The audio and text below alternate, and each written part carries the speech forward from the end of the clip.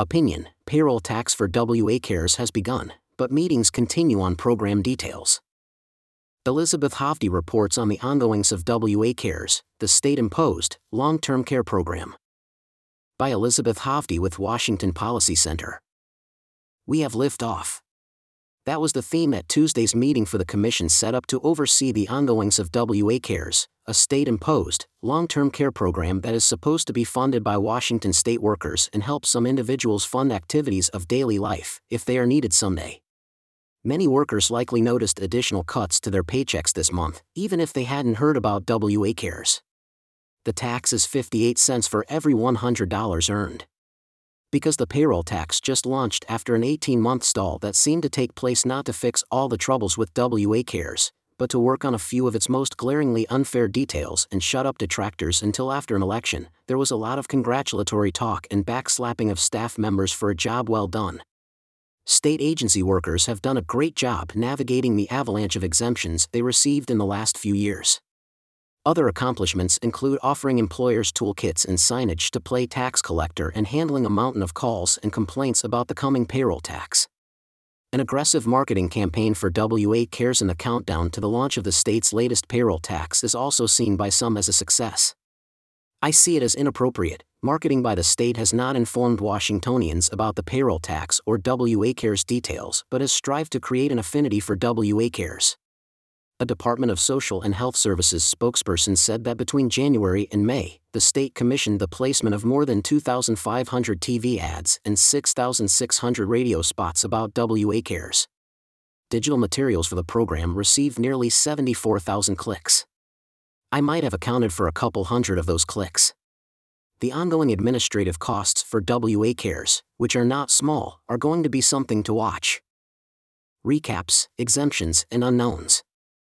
Between the kudos given to state workers who helped get WA cares launched, the Long-Term Services and Supports Trust Commission was given another recap of the program as well as an update on the growing number of exemptions people have sought.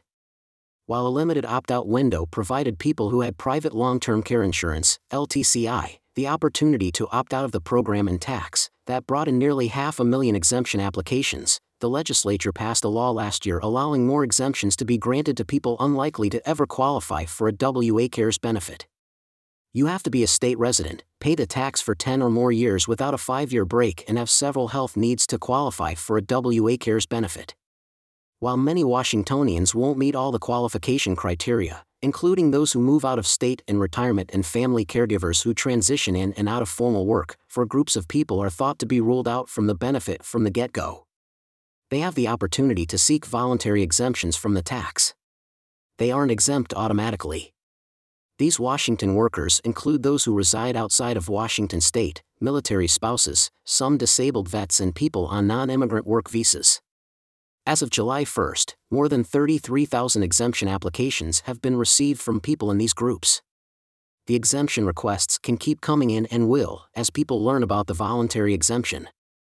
Unlike the window that closed on those who have or who want private LTCI, there is no window that will shut on these voluntary exemptions. The state agency handling exemptions will request legislation that allows the non-immigrant visa worker group to receive automatic exemptions. The Commission was told the number of paper exemption applications from, and information given to, this group of workers is time-consuming and unsustainable. I say all of the groups should receive automatic exemptions. It was reported that there is still no solution for making the program benefit portable to other states in a way that can be done without raising the tax on workers or decreasing the program benefit outlined.